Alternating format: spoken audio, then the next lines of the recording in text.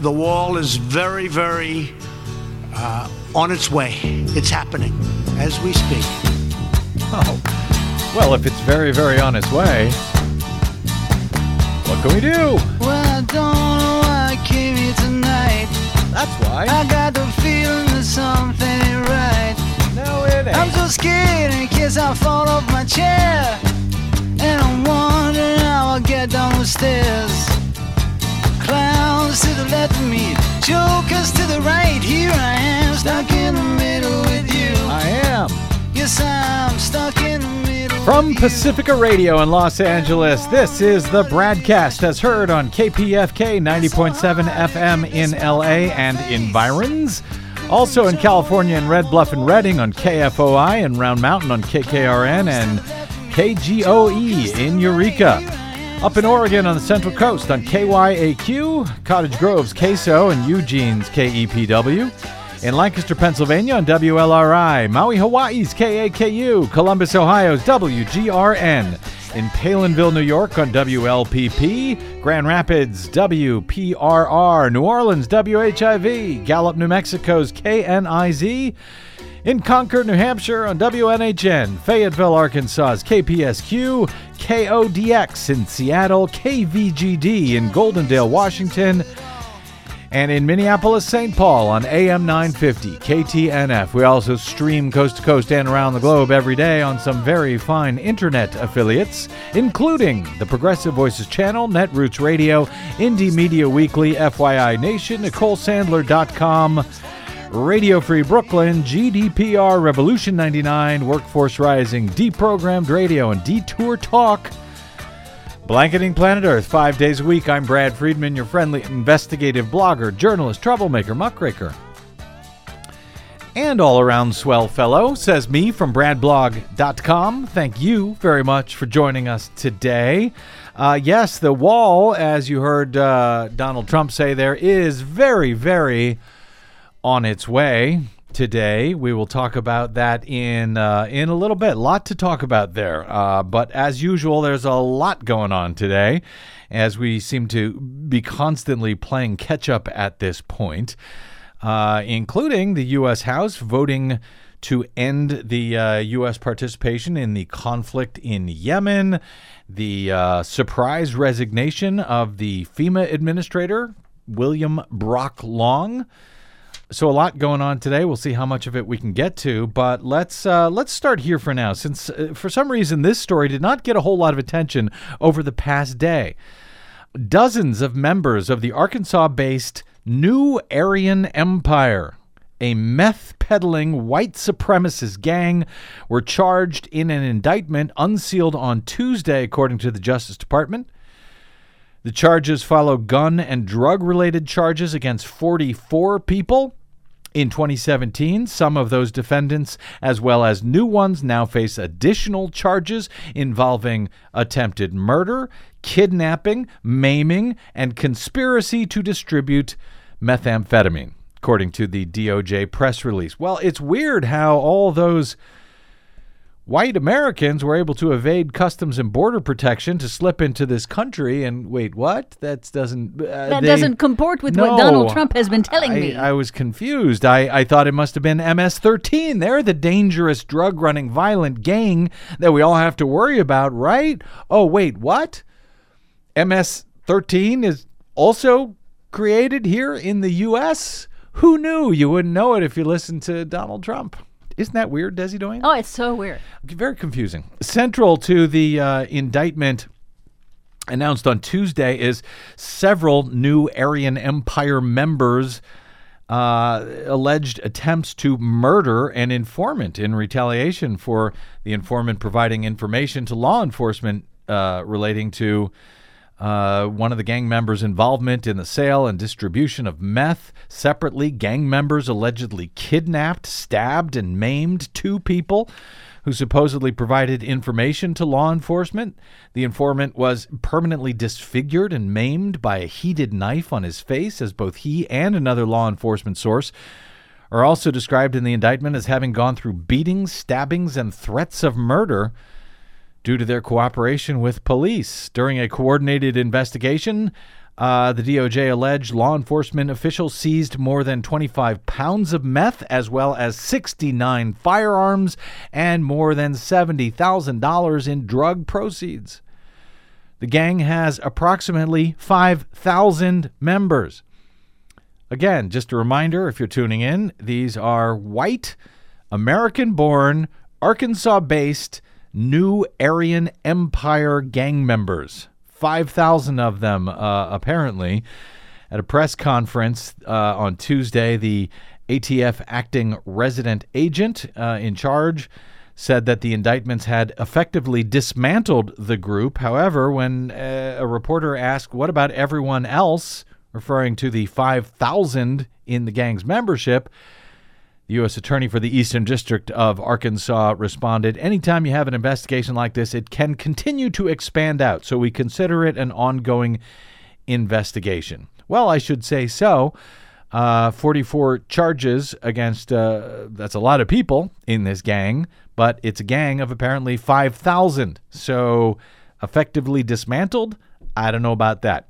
Anyway, I wanted to mention that because it got so little coverage, frankly, compared to what I suspect we would have heard had this exact same story related to 44 MS-13 gang members that Trump could then, pretend were here illegally, and we would hear about that no end in his rally speeches.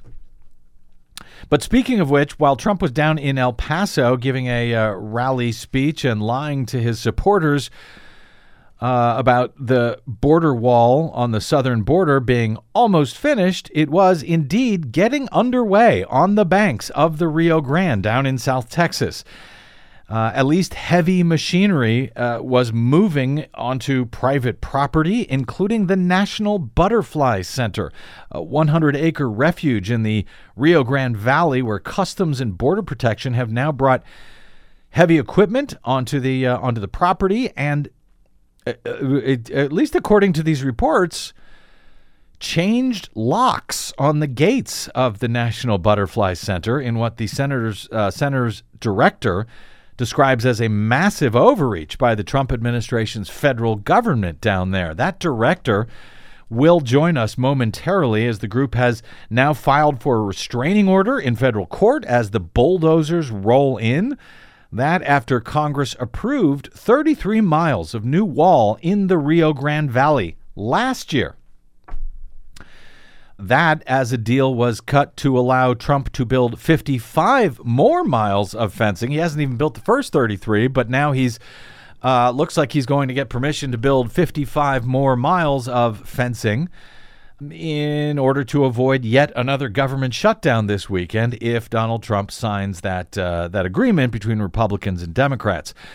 While the $1.4 billion allocated in that agreement is less money for less wall than Trump could have had in a deal that was struck last year that he rejected in order to close the federal government for 35 days while he was demanding $5.7 billion for 200 miles of wall. It's looking more and more like Trump will now take this worse deal this time because after calling it a garbage compromise on Monday night, the real president of the United States, Sean Hannity, softened his position on Tuesday about this agreement, appearing to give permission to Trump to take the deal. Yes, that is now where we are. Fox News and right-wing radio host Sean Hannity softened his stance on the border compromise bill on Tuesday night, saying that he's, quote, not as concerned as some other conservatives if the president signs this bill. Hannity still wants Trump to declare a national emergency at a later date to get even more money for the wall. And Hannity says that he doesn't like the legislation. He said, quote, the president has every right to be angry. The so-called compromise is typical of the D.C. sewer and swamp, and this level of funding for security and safety of the American people is pathetic. His words are noticeably softened since his position on Monday night when he called the deal a garbage compromise and threatened any Republican who would support such a garbage compromise. But really, this level of funding for security and safety of the American people is pathetic. The so-called compromise legislation allocates $23 billion to border security. That's pathetic, $23 billion. Mind you, that's separate from all of the other money supposedly for the security and safety of the American people that goes to the U.S. military.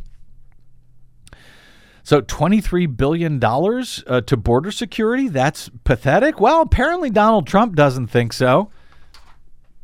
He was tweeting on Tuesday evening as he was trying to justify taking this worse deal than he could have had he only signed on to last year's deal.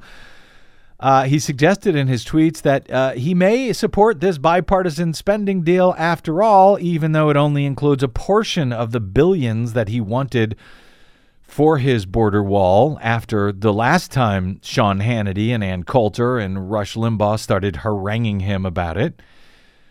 Trump touted the deal's allotment of $23 billion for border security, and he thanked Republicans for, quote, dealing with the radical left. The radical left, Desi Doyen. I guess that's who Democrats now are. Radical left that only gave him $23 billion for border security. $23 billion of U.S. taxpayer money instead of the billions that Mexico was supposed to pay, he promised that Mexico would pay for the wall. I do have two quick questions. One, is Hannity suddenly softening his position there, out of nowhere, apparently? I wonder who is pulling Hannity's strings and told him, hey, back off, we want this. Well, Hannity is a tool. Right, he's somebody's tool. Yeah, he's a tool, and he's in more ways than one. And he knows that Mitch McConnell was saying, "Yes, I like this deal. We are going to move it forward in the U.S. Senate," which means that he's got no choice. Well, which means that Donald Trump has no choice. And if Sean Hannity continued to harangue him about taking this deal, then that would make Donald Trump look bad. And Sean Hannity doesn't want to make Donald Trump look bad.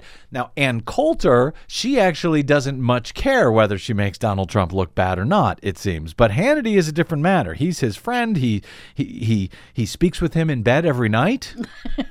Sorry, but yes, you're right. They do. Right? They do. That's reportedly they do. Now, Sean is not in the bed with They just Mr. talk Trump. No, you talk hang on up the phone. first. No, you hang up first. Exactly. No, you hang up. Have you hung up yet?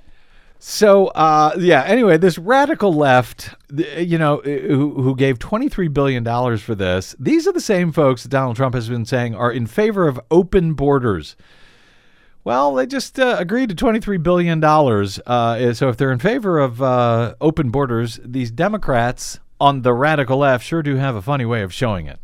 Anyway, the tweets from Trump suggest that he will now be signing this plan, even though he said he was very, very not happy with it originally.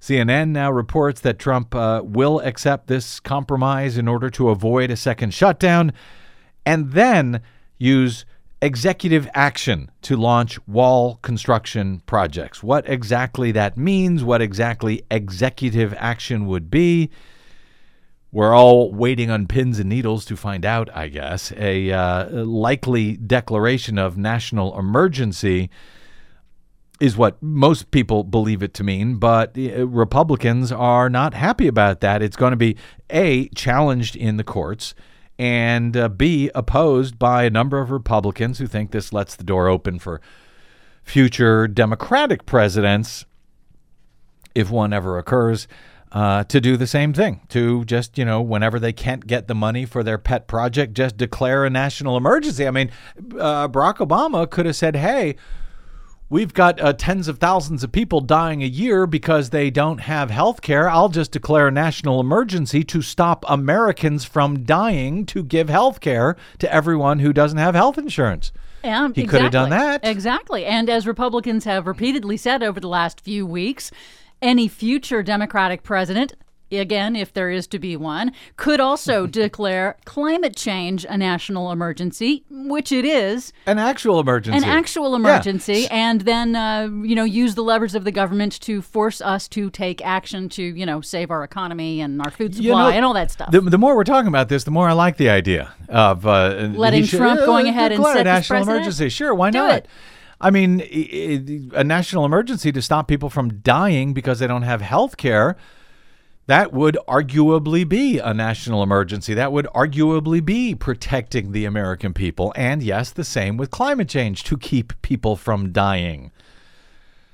Don't believe me? Just ask the FEMA administrator who just resigned today how his last 2 years went.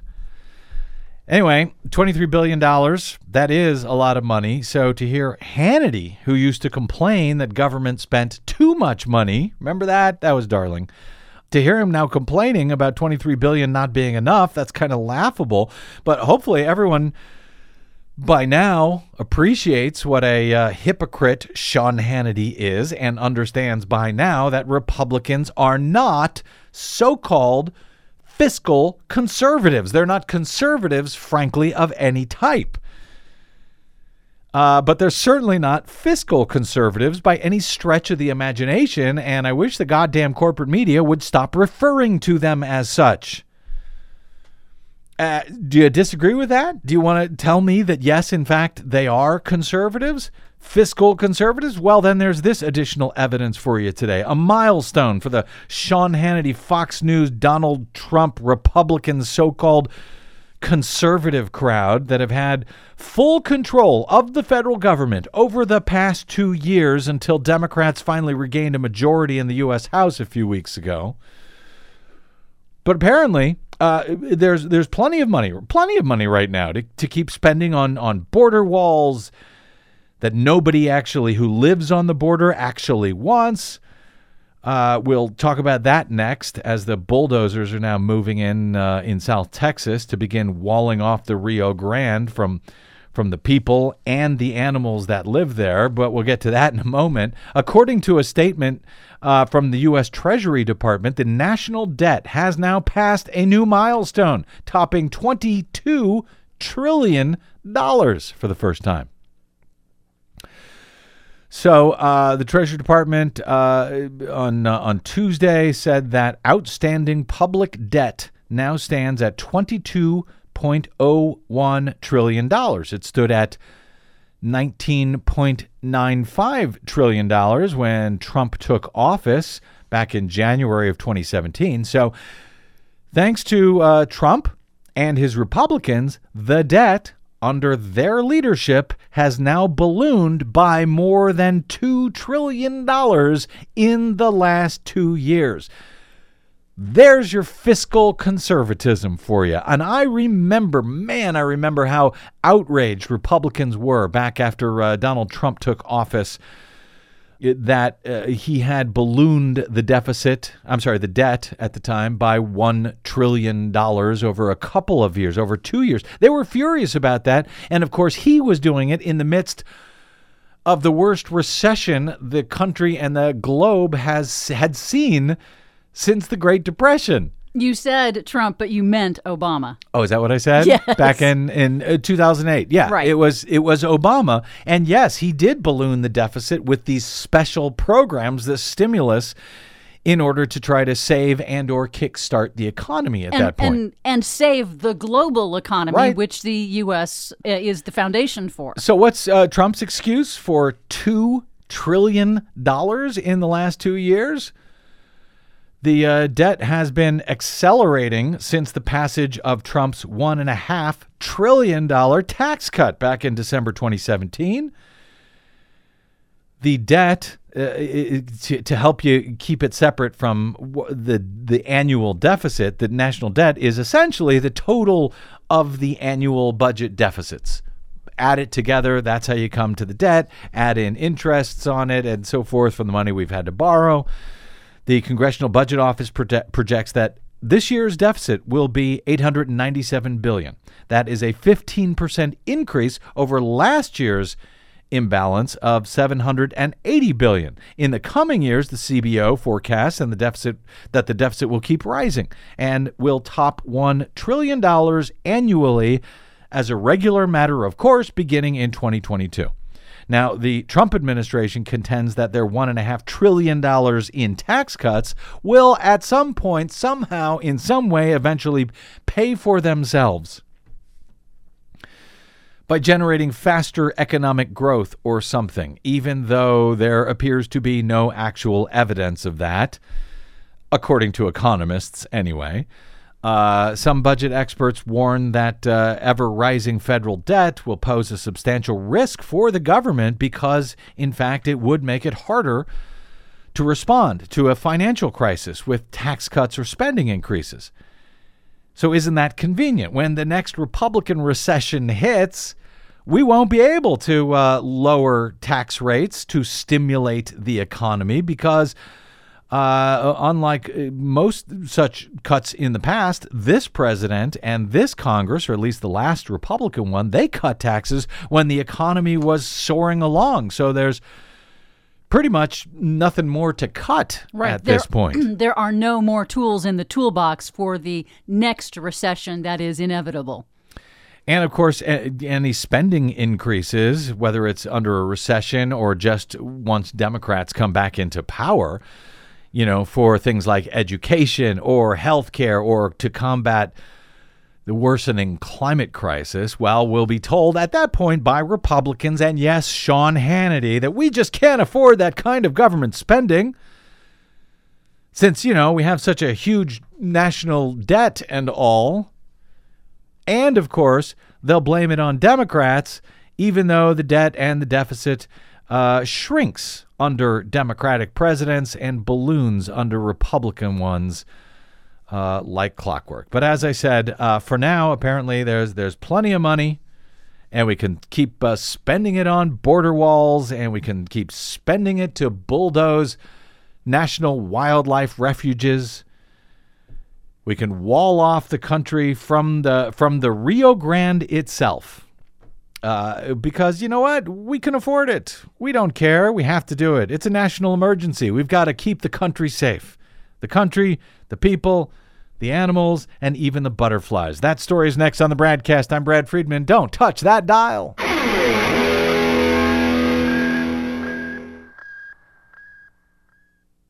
5 major corporations now control more than 80% of the media in the United States, but they don't control us. The BradCast and the Green News Report are 100% independent, 100% listener-supported. But we can't do it alone. We need you. Please help us bring real facts to listeners at independent stations around the nation. You can make a difference. Support independent media. Drop by bradblog.com/donate. That's bradblog.com/donate. And thanks.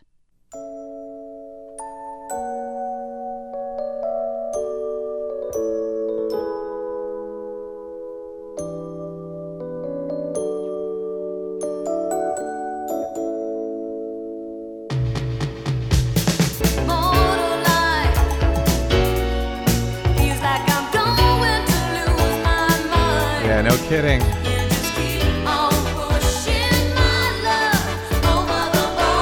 Welcome back to the BradCast. Brad Friedman from BradBlog.com.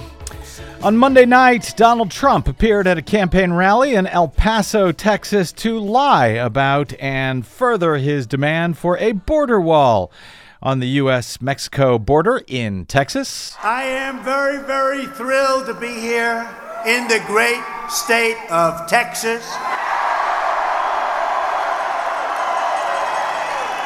Right on the banks of the legendary Rio Grande, where, by the way, I don't know, you heard, right? Today, we started a big, beautiful wall right on the Rio Grande. Right smack on the Rio Grande. That was Donald Trump on Monday telling supporters that wall construction, big, beautiful wall construction, had begun in Texas. In fact, he told them it was almost finished, asking them to change their chant from build that wall to finish the wall. Many Democrats have made light of Trump's claims that he is already building his wall, but in fact, last year, Congress allocated funds for 33 miles of new border barriers in the area. And as we've been reporting on this program, many folks who live in the Rio Grande Valley in Texas have been alarmed by notification from the federal government that, yes, preparations are in fact underway to build Trump's wall. On Monday this week, the nonprofit National Butterfly Center in Mission, Texas, asked a federal judge to stop border wall activity on its property, on its private property, as the Trump administration gears up to begin construction in South Texas and may soon win funding for even more. In a motion filed this week, Center Director Marianna Trevino-Wright says heavy machinery has been driving through their property for the past week, including a road grader accompanied by a U.S. Customs and Border Protection vehicle. Wright alleged that someone had cut the lock on a gate at the center and replaced it with a lock belonging to CBP. CBP has announced it will start this month on the first of 33 miles of new walls and fences in South Texas's Rio Grande Valley. Congress funded this particular construction last year. Yes, Democrats and Republicans alike already agreed to 33 miles of new fencing and or walls, whatever you want to call it, last year. And it's about to take place on the private property of landowners along the banks of the Rio Grande, including on the private property of many who have lived on the banks of the river for generations, as well as the property of the La Lomita Mission, which the town of Mission is named for. That's a 150-year-old historic site that still operates as a chapel run by the local Catholic diocese, which opposes the construction of the border wall as immoral, counter to church teachings, and a violation of religious freedom, which the Trump administration has long pretended to support, at least when convenient to their political agenda. We recently discussed some of the local opposition in the Rio Grande Valley to the wall's construction on the BradCast with Ricky Garza of the Texas Civil Rights Project. That's a nonprofit foundation which is helping landowners in the area understand their rights, as the federal government has notified residents of plans to survey property and begin the process of eminent domain to confiscate land in order to build Donald Trump's border wall. Towards that end, the bulldozers are now moving into places like the National Butterfly Center, which also opposes construction of what its director describes as a racist wall on their 100-acre property, which serves as a wildlife center, sanctuary, and native species botanical garden supporting many species of butterflies and other wildlife on the Rio Grande. But as Trump has been out lying about what a border wall would or wouldn't mean for those who live on the U.S. southern border, where he says there is an ongoing humanitarian and violent criminal crisis that can only be solved with a wall and or a presidential declaration of a national emergency in order to build one, heavy construction equipment has already begun to appear as of last week in the valley, the southernmost region of Texas, amidst strong opposition from many residents. U.S. Customs and Border Control has said it will start wall construction on federally owned land first, likely on property that's part of the lower Rio Grande Valley National Wildlife Refuge, before it would then, most likely, cut through the Butterfly Center, a state park, and the century-old La Lomita Mission Chapel on the bank of the river that forms the Texas-Mexico border. The Butterfly Center and its governing body, the North American Butterfly Association, asked in their federal court motion to ban government agents from, quote, taking any action on center property in furtherance of the construction of a border wall.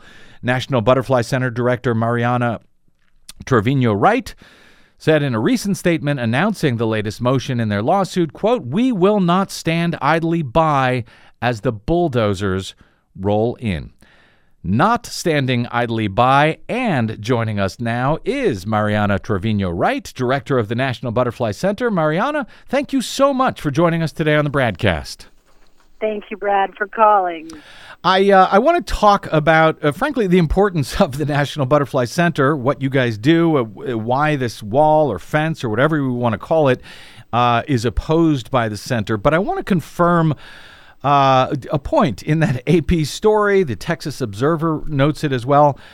From your recently filed complaint, the Customs and Border Patrol actually broke through your property, essentially, to cut one of the locks on your gate and replaced it with one of their own. Do I understand that correctly? Did that really happen? Yes, and actually it's something that happens fairly regularly, that we come to work and our gates are off the hinges or our lock's been cut off and the property is secured by Border Patrol. And so we put up cameras. Initially, we put out cameras to document the wildlife, the four-legged creatures that were on the property, right. And instead started getting interesting video of two-legged creatures, Border Patrol agents especially, taking liberties on our land. It kind of blows me away, to be frank, but this one of these new locks, as I understand it, kept you actually from accessing your own property on your own National Butterfly Center? It keeps us out for 15 or 20 minutes, and then someone on my staff retrieves the bolt cutters after they've obtained permission from me to go and cut Border Patrol's lock off the gate. And I think what most people in America do not understand is that by virtue of the Immigration and Nationality Act of 1952, Border Patrol has the authority for warrantless entry to all private property within 25 miles of any U.S. border. And it's supposed to be for the purpose of patrol, which they do on our property, but they also have planted motion sensors and installed video cameras and the dirt box audio surveillance, and they've put a raid tower next to us, and they drag tires around to, be able to detect footprints after the fact. So there's a whole lot that goes on down here that the rest of America is not aware of. We do not enjoy the same full rights and protections under the Constitution that the rest of America does. And, largely that is at the hands of Border Patrol. It's amazing to me. Are you arguing that the 1957 Immigration Act, while it would allow them to come in and onto your property, it does not allow them to do things like cut your locks and actually damage your property? Correct. And those are some of the things in our lawsuit. And our lawsuit was filed in December of 2017 as the result of the government's actions on our property in July of 2017, more than 9 months before a congressional vote or any funding appropriation for border wall.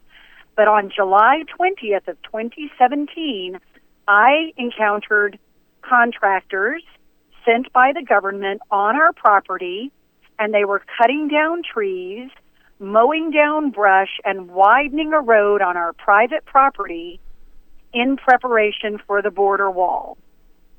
Before the government, before Congress had even approved those 33 miles that we were originally talking about.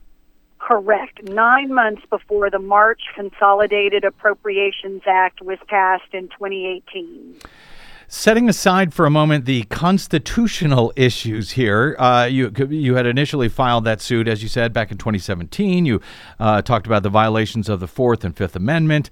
But then there's also the National Environmental Policy Act and the Endangered Species Act, which the National Butterfly Center is arguing is being violated here. Since then, I understand the Department of Homeland Security has just simply waived environmental statutes. Have they performed any actual environmental impact studies before doing so, or are they simply allowed to waive those as well if they wish? And under what legal authority are they able to do that, if so? Well, they have not performed any of those surveys in any meaningful way. They have waived 28 laws, including the Solid Waste Disposal Act, the Clean Air Act, the Clean Water Act, the Migratory Bird Treaty Act, the Native American Graves Protection and Repatriation Act, and the Native American Religious Freedom Act. As you mentioned, a president who touts religious freedom and then has the administration waive religious freedom protections for a group of Americans, a group of our Native Americans for this project. So the government is now not obligated to abide by any of these laws, 28 of them, as they no longer exist for our protection in Hidalgo County, Texas. As I understand it, the National Butterfly Center has been located there for 17 years, not quite as long as the 150 or so years that the La Lomita mission has been there. But how would the government's plans to build a wall, I guess, between your building and the river itself, how would that affect the actual mission, if you will, of your center? Well, we are a habitat restoration project in an area of North America that is the most biologically diverse. We have 11 biologically distinct ecosystems here, each with unique flora and fauna. We're a small part of that. But the building of the border wall requires that the government come in and seize 5 acres of land from us for the wall and their enforcement zone. So that's taking 5 acres just on our little piece of property, never mind the whole rest of the conservation corridor, which they are building wall through. It eliminates that habitat. And butterflies, just as one example, are intimately tied to plant species. Each butterfly species has 1 or 2 plants that they depend on for their caterpillars to consume and complete their life cycle. If you eliminate that plant from the landscape, you eliminate the butterfly. And in addition to eliminating habitat, they're planning to put in blitzkrieg, all-night bright lighting. Yes. Every 150 feet on the wall. That will disrupt wildlife as well as the plant life cycles. And that will lead to greater environmental damage. And they're building the wall not on the U.S. border here. They're building it over 2 miles inland in some places, which means that, so what we're getting here is an 18-foot vertical concrete slab with 18-foot tall steel bollards on top. We're getting a 36-foot tall steel and concrete wall that is going to cleave up to 2 miles of America off and put it in this no man's land. And we are not a valley in the geographical sense. We are an alluvial delta. So all of the land now between the river and the wall, where wildlife is now relegated and trapped, all of that wildlife is now sentenced to death. All of the terrestrial wildlife is sentenced to death when the Rio Grande River floods next. Because there's no place to go in the event of a flood, because now it's all held in by this concrete wall? Correct. That's disturbing, and I when I had initially heard about this story, because we cover these issues on our Green News report, and my partner Desi Doyen had talked about the National Butterfly Refuge down in Texas that was going to be in trouble. Of course, first thing that I thought of was, well, butterflies, they can just fly over the wall. They won't be affected. But in fact, that's not actually the case when it comes to, obviously, the effect on their habitat. And as you note at your website, nationalbutterflycenter.org, this will affect other species. For example, am I saying this right, the ferruginous pygmy owl? Ferruginous? Ferruginous pygmy owl. Okay. And, there are other birds like wild turkeys and Tarakis, which are part of the nightjar family. other birds that are ground nesters and low flyers. And there are butterflies that are that way too. The South Texas satyr is a woodland butterfly. Mm-hmm. It lives in the woods and woodland edges. It's colored, brown. It looks like leaf litter, like debris, and it has this flight pattern that is low and skipping along the ground because that's where it finds its host plant and that's where it finds its camouflage. So when they clear all of the habitat for Border Patrol's enforcement zone and all-weather road that's going to go in south of the border wall, they're eliminating woodlands. And therefore there will be no woodland edge. And this butterfly that relies on that habitat and has this low, programmed flight pattern is never going to go 18 foot up in the air to get over this concrete embankment and then fit through the steel slats on the artistically designed prison yard looking wall. It's going to be beautiful, Marianna, if you haven't heard. It's a beautiful, beautiful wall. But the ferruginous, if I'm saying it right, pygmy owl may not like it. It's native to the area. It only flies about 6 feet into the air. So good luck getting over that beautiful artistic wall. And this all comes, Marianna, at a time when I understand many species of butterflies, such as monarchs, are facing a crisis in no small part related to global warming and the use of pesticides. I mean, this seems like a very bad time to essentially bulldoze the National Butterfly Center. You would think, as well as the Lower Rio Grande Valley Wildlife Conservation Corridor. We are one section of that corridor. It is named for the North American Butterfly Association. It contains not only our property, but Benson Rio Grande Valley State Park and 2 federal refuge tracts. And the heavy equipment is already desiccating the habitat on those National Wildlife Refuge tracts as we speak. They started rolling the heavy equipment in the night of the Super Bowl when they thought nobody would notice. So, Marianna, is there a crisis, as Trump likes to call it, or a national emergency, as he may declare, in the area as you see it, that needs to be dealt with at least by some sort of barrier of some type? How are you and the community in general responding to all of this, national attention and these claims by national politicians and cable news talking heads that apparently, I understand, Marianna, your area is a drug-infested, violence-ridden center of human trafficking and rape that is somehow destroying the country. Is that true? It is not true. And if it were, my husband and I and our 6 children would not live here, and I would not report to work every day on the banks of the Rio Grande River. I think one thing people should understand is that by the government's own admission, most of all that traffic occurs through legal ports of entry.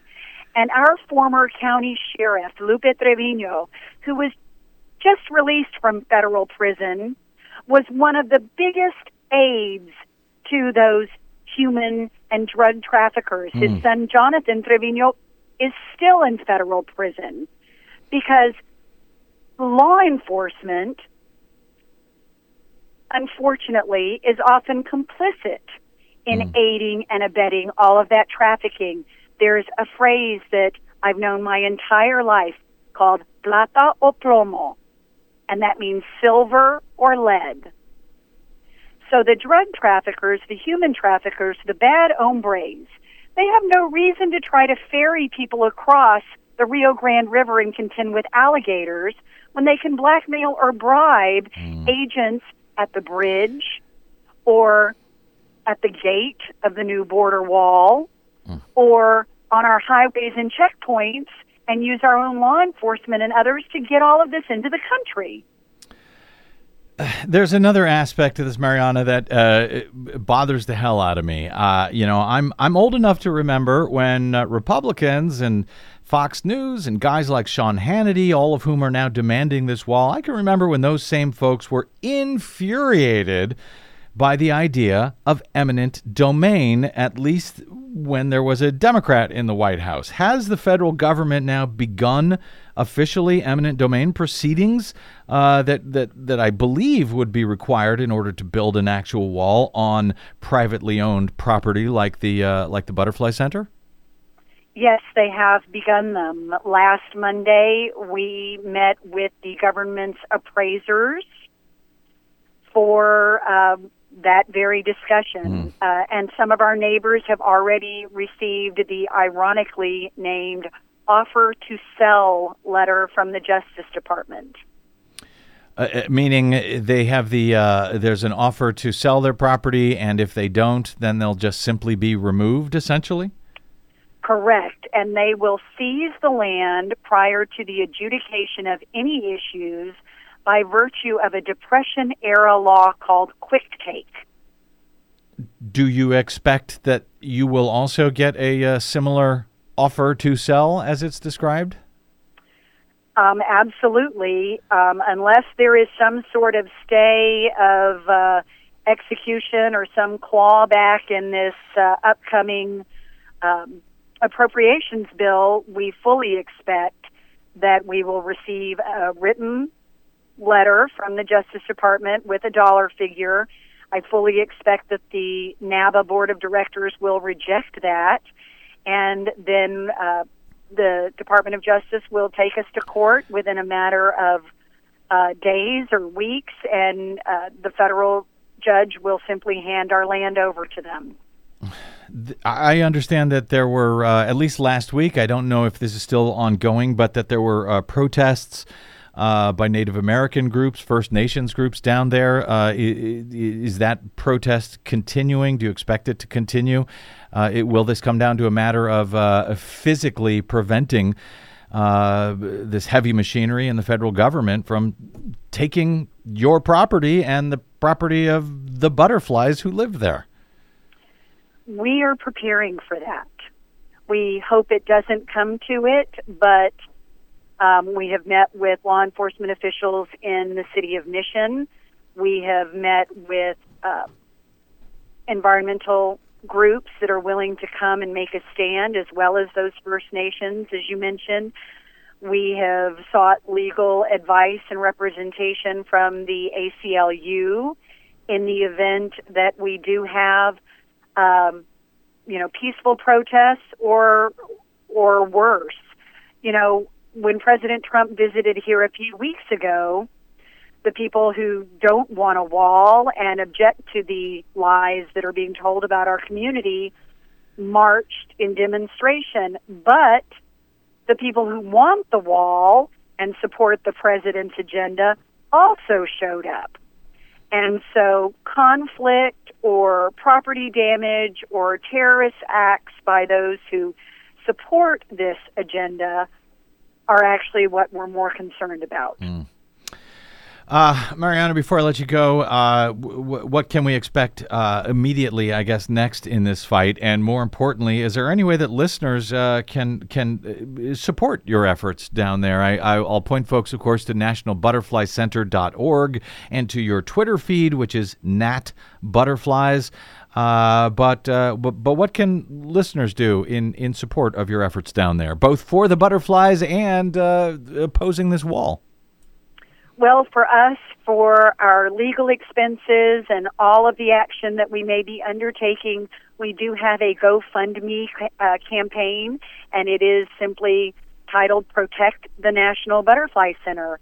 And if you choose to donate there or to contribute by joining the National Butterfly Center, you get a whole bunch of benefits, such as reciprocal admission to about 400 other botanical gardens and zoos across the United States.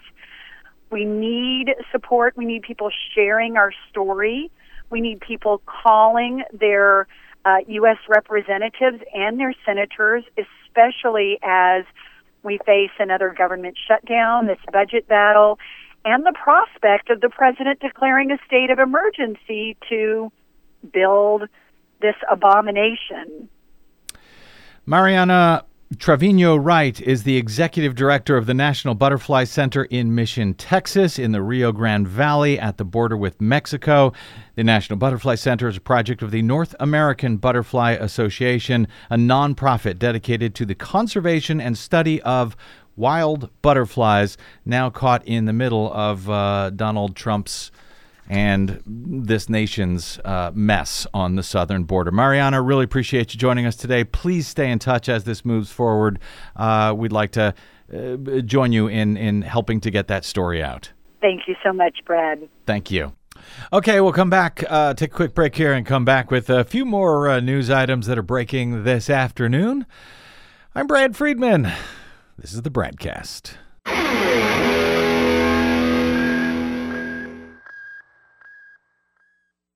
Hey, this is Brad. If you haven't noticed by now, it's no easy feat finding facts, real facts, not alternative facts, over your public airwaves. We try to bring you real facts, truth, and clarity without fear or favor each and every day on the BradCast. But we need your help to do it. If you enjoy the show and or get something from it, please give back a bit if you can by visiting us at bradblog.com/donate. Your support helps Desi and me continue to bring you real, independent, progressive news 5 days a week over your public airwaves. We simply can't do it without your help, and that help is needed more now than ever. Please stop by bradblog.com/donate today to make a one-time donation or, even better, automated monthly support. It'll take you about 60 seconds, and you can rest easy knowing that we'll be here every day making sense of it all, or at least trying to. That's bradblog.com/donate, and thanks. See the dog and butterfly up in the air, like to fly. Yeah. Dog and butterfly. Welcome back to the BradCast. Brad Friedman from bradblog.com. She was great, Desi Doyen. Yes. Marianna Trevino-Wright. Yes, and that's some devastating news that she had to deliver. I don't envy them the position that they are in. No, and it's actually kind of scary knowing that at night, it doesn't sound like she's afraid of people crossing the border. It sounds like she's concerned about U.S. federal agents and what they are doing on their property in the middle of the night. Yeah, it sounds remarkably like a prison that they're being put into. Well, it's ironic that they have a gate.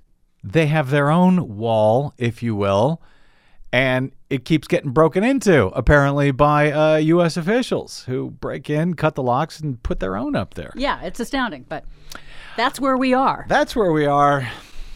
We're going to change the name of the show to That's Where We Are with Brad and Desi.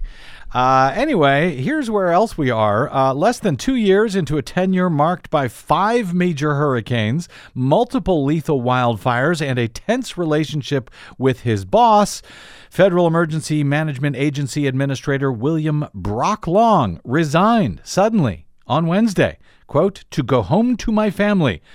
As he put it in an official statement released by the agency, Peter Gaynor, who has served as Long's deputy, will assume acting administrator duties at FEMA. Long said, quote, "This is one of the toughest decisions I've ever had to make." This in a long farewell letter that was emailed this afternoon at 3:12 p.m. to FEMA staff. Nobody saw this coming. No, I should say Brock Long is one of the less terrible officials in the Trump administration. Is that fair to say? That is not only fair, that is accurate. He was actually praised by former FEMA administrators for being a professional who knew what he was doing. Yeah, and he was said to be liked by other FEMA staff and so forth. Nonetheless, I guess that's why he didn't get along well with his boss, Homeland Security Secretary Kirstjen Nielsen. Back in September, he was clashing with her when Nielsen appeared intent on forcing him out of his job in the middle of hurricane season, just as Hurricane Florence had begun slamming into the Carolinas last year. It was a bitter feud that intensified as an internal investigation became public. Apparently, the IG for Homeland Security had looked into Long's use of government vehicles to travel between Washington and his home in North Carolina, and a lot of money was apparently spent on that because the cars, the government vehicles that he used have a bunch of equipment that is supposed to keep him in contact at all times with the federal government. But reportedly, that is not the reason why he stepped down. Reportedly, he just wanted to be done, wanted to get out, wanted to go home and be with his family instead. In the middle of the storm last year, Long had told colleagues at FEMA that he was on the verge of quitting, according to Washington Post. Nonetheless, he was very popular in the agency. He stayed on throughout until Wednesday when he surprised colleagues with his decision to leave. Long had many years of experience in emergency management, begging the question as to how he possibly got this job in this administration. So true. He easily won Senate confirmation when he was nominated to FEMA 2 years ago. He was immediately plunged into crises when Hurricane Harvey slammed into Texas and dropped multiple feet of rain, flooding Houston, killing dozens of people. That was then quickly followed by Hurricanes Irma and Maria, and controversy over the administration's response to the latter's devastation in Puerto Rico, which led to a death toll of nearly 3,000. And then this past year, saw two more epic hurricanes, Florence and Michael, and fatal wildfires in California. But this is the part of his farewell note to fellow FEMA workers, which kind of makes me crazy, and maybe you have a thought about, Des. He wrote, quote, "No one could have predicted the challenges we would face over the past 2 years." Yeah. Sorry, Brock Long, that is not true. The scientists have been predicting this for years, and for us to not be prepared is criminal. And to claim nobody predicted this, who could have known? Everyone knew. So yes, this was all completely predictable. Desi Doyen, you have been yourself predicting it for years and years and years on the Green News Report. If only Brock Long listened to that. Yeah, and by the way, this is the stuff that the Green New Deal is supposed to begin addressing. All right, we got to get out. My thanks to Desi Doyen, our producer, and of course to my guest today, Marianna Trevino-Wright of the National Butterfly Center, and to you for spending a portion of your day with Desi and me. It's greatly appreciated. If you missed any portion of today's show, download it anytime for free at bradblog.com or your favorite podcast site. You can drop me email if you like. I am BradCast at bradblog.com. Always good to hear from you. You can find, and I hope you will, follow, and share us across the universe on the Twitters and the Facebooks, where you will find me simply as The Brad Blog. Please say hello. I read all of the tweets and the Facebook shares and everything else. And as ever, my thanks to those of you who stopped by bradblog.com/donate to help keep us on your public airwaves. We would not be here if it wasn't for you, those of you who have stopped at bradblog.com/donate for a one-time donation or a recurring monthly donation of any amount you like. It is all appreciated. It is all very much needed so that we can continue to avoid corporate and political support on your BradCast. That's why we call it your BradCast. All right, that is it. Until we meet again, I'm Brad Friedman. Good luck, world.